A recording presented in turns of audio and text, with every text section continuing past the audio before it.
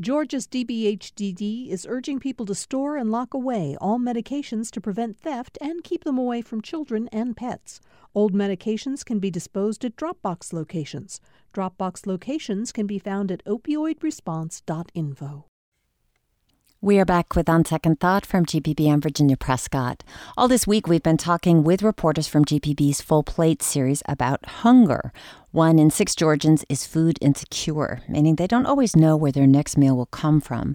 And as we've learned, food insecurity is often linked to access, and not just in rural, remote areas. More than 1/3 of metro Atlanta is considered to be a food desert. Ross Terrell spoke with one resident working to overcome a lack of reliable transportation. Bobby Akins lives on Auburn Avenue in downtown Atlanta. He stays in a high-rise building on a fixed income, but there's no grocery stores around there at all. They got a little convenience store, but, they're open 24 hours, but you got to pay double for everything. The closest large grocery store is Publix, which is about 2 miles away.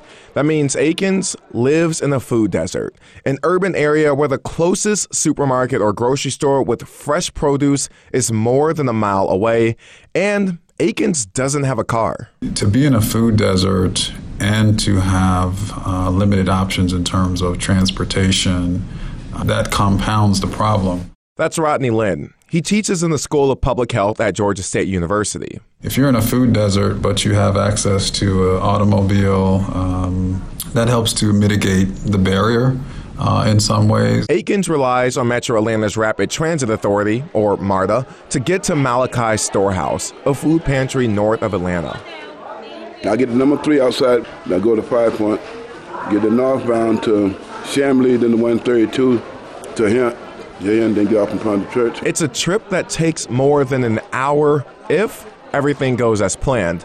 Denise Blakely is with Wholesome Wave Georgia, a food justice organization. She says the long commute is just the tip of the iceberg. It's one thing to be able to get to market with yourself and maybe a couple of kids. It's another thing to have to try to get home while you're schlepping bags and baskets. So I wanted to know, what are some solutions for people living in food deserts without reliable transportation? Well, for starters, Lyft, a rideshare company, started offering subsidized rides to grocery stores for 300 families in the metro area who are food insecure. Here's Blakely again. People who are participating in this pilot can have a very cost-effective door-to-door service without that barrier of the time it takes to get back home on MARTA with all of your shopping items. But the program is limited geographically and is only 8 months long. And then there's another problem. Most people have to use food stamps once they're there. Remember Bobby Akins, who lives on a fixed income? He used to receive hundreds in food stamp benefits until he started pulling in too much money. So I got a raise on my check. They give me $15 a month. What can you do with $15? $15 just isn't enough for one day. The city's transit authority is trying to help with that with MARTA Markets. They offer fresh food at stations on Atlanta's west side, and SNAP benefits are doubled there. Blakely with Wholesome Wave says that isn't going to replace large retailers, but it is a step in the right direction. They don't have to leave the station, or if they want it just to be a destination to shop, that's available to them. It gives people the dignity of choice. And that's what Akins appreciates about the storehouse. He shops around, picking what he wants, sifting through the good and bad produce before stuffing a suitcase full of groceries to take back to his apartment. Though he says it isn't all for him. Yeah, I try to get extra food and stuff to take back to the people that can't get out. The elderly people that really can't get out. Akins says he doesn't mind going to the food pantry, but what he really wants is an affordable grocery store in his neighborhood. For GPB News, I'm Ross Terrell in Atlanta. And Ross is with me in the studio. Hello there. Hey, how's it going? Just fine. More than 1/3 of Atlanta is in a food desert. How does that happen in such a big city? Yeah, it's kind of hard to believe when you talk about Atlanta and what they bring to the table, being this kind of worldwide city, attracting these major events. But it's the idea of having easy access to a grocery store. And even for somebody like Akins living downtown, the closest one is 2 miles away. And a lot of these food deserts are kind of in West Atlanta, Southwest Atlanta. And one thing I heard was about attracting grocery stores there is they want to know that residents are making a certain amount of money. They want to know that people are hitting a threshold when you talk about the Trader Joe's, the Whole Foods, those that we kind of grow accustomed to. And if they're not seeing that, they're a little reluctant to build. And that just kind of compounds the problem of a number of residents not having a place to go get fresh fruit, fresh groceries. Well, as we just heard about Malachi's, the food pantry, that's in Dunwoody. It takes an hour by mass transit for him to get there. You went and visited. What did you see there? What was it like?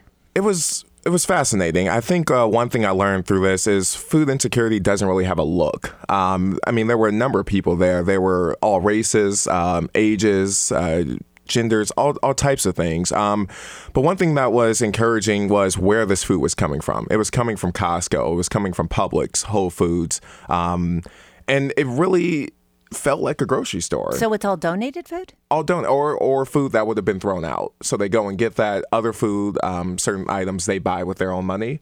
But it's a lot of donated goods that otherwise would be tossed in a landfill are now given to people who need to eat. Well, Ross, you told the story through Bobby Akins. How did you choose him and why? So I talked to a few people while I was there, and I think the thing that jumped out to me about Bobby was not only does he live in Atlanta, in this high-rise tower, but what I saw from him and what I saw from everyone was this idea of selflessness. And what really jumped out to me was he carries a suitcase and a book bag with him.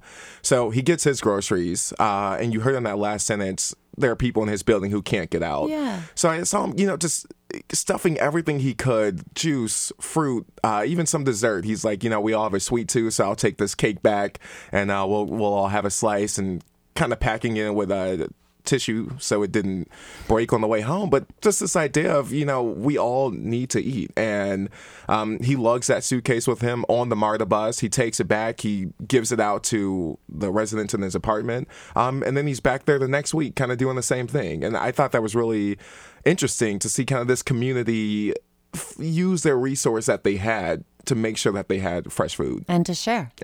Yeah. So when you spoke to Blakely, he mentioned giving people the dignity of choice. What did he mean by that? That was fascinating. I think we get so used to seeing, meal delivery where we put the package together, we give it out to people. But here is really set up as you were walking through the aisles of a grocery store, just like, we do. We go to Kroger, we go up and down the aisles, choose what we want. The people here have the same option. They get a hot meal when they come in, and then they get a ticket and they get in line and they grocery shop. There was, bananas, apples, oranges. They can sift through and choose. This one doesn't look that great. I don't want it. What type of milk they want, how much they want it. There was a counter filled with bread options. So they could get their fancy bread, they could get some wheat bread, whatever they want. And it was kind of set up in a U-shaped round table. So you go around, if you want a dessert, get some dessert.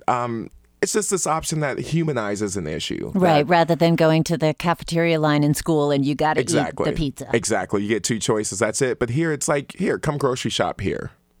So that is with Wholesome Wave Georgia, I should have pointed out, that gives people that kind of choice. Mm-hmm. But there's also, the expenses, right? Are there plans for any kind of affordable grocery store in the area? You mentioned that they have to have a certain kind of population density, making a certain kind of money. And we've heard from other stories this week that it's zoning, that there are grant programs that are available for this. But how about online shopping and delivery? That's something that a lot of people use to get over access. Right. I found that interesting. You think in this age of technology, why not shop online? If Publix is 2 miles away, they could deliver. And I talked to a guy, Nathaniel Harris, who lives out in Decatur. And to his point, he said a lot of us don't have credit or debit cards. That's another access issue when you talk about financial stability. You have to shop online. You have to have access to a certain pot of wealth that some people don't have. The mayor has made it one of her top priorities to fight food deserts in Atlanta. We saw I think it was in the winter around Christmas, she posted the awful picture of mac and cheese. Mm-hmm. But she turned that into a campaign called More Than Mac to raise money to fight food deserts, to help start building grocery stores. And that's been kind of a top flight of her campaign so far when you look at the fact that 819,000 Atlanta residents are considered food insecure. And it's a staggering number, It especially is a staggering number. here when we have a new Whole Foods right down the street Right. that we go a mile in another direction, and there are people who don't have a grocery store. Well, it also made me curious. You mentioned that Bobby mentioned that he's been kicked off of the SNAP rolls or the food stamp rolls. Why did that happen? So he's on a fixed income. His income that he was getting, that went up. It hit a threshold where he then lost food stamp benefits. And so now he's down to $15 a month. And talking to Blakely, that's known as the cliff effect. So this idea of, let's say you're making $9 an hour working. You start making $10.25 an hour, which is then too high. So you lose benefits in another area. And it kind of keeps you in this weird space because the benefits you get from your raise don't outweigh how much you just lost when it comes to SNAP benefits. And that for Bobby, he's single, so he worries about himself and his neighbors. But if you have a family, Blakely pointed out, that then leads you to choices. Do I pay my bills or do we get groceries? Yeah. Do I get gas? And it really puts you in a tough area of trying to trying to elevate yourself financially to only lose assistance that you were truly dependent on. Yeah, I'm a little stuck on that number you mentioned, 819,000 people food insecure in Atlanta. So any given day, all of us are passing people who are hungry. Yes. And the thing that jumped out to me, I think about Aikens, I talked to another guy, Stanley Sutherland, was they all live in this area. We aren't talking, like you mentioned, rural Georgia. We're not talking in the mountains where you can't build. We're talking right around us. And Sutherland, he was another case where he was down to $10 in food stamps. And, I asked him, I was like, why don't you just go to Publix? He lives in Buckhead. He's like, because I can come here and get chicken that could last me a week. If I go to Publix, that costs $6. I can't do anything after that. So you really see that, people depend and rely on these storehouses, on this donated food, on these pantries. GPB is wrapping up its Full Plate series. How do you plan to follow up on stories like Bobby's and this greater issue of food insecurity in Atlanta?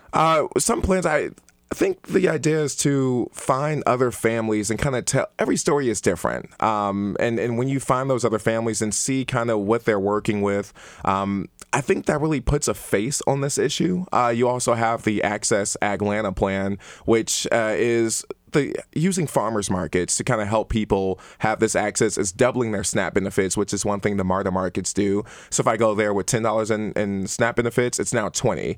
And those are located on the west side. So in those areas where, people rely on public transportation, where there isn't that grocery store, they're able to then kind of do it all in one. I take the train anyway, and my benefits are doubled here. Ross Terrell, thank you so much. Thank you.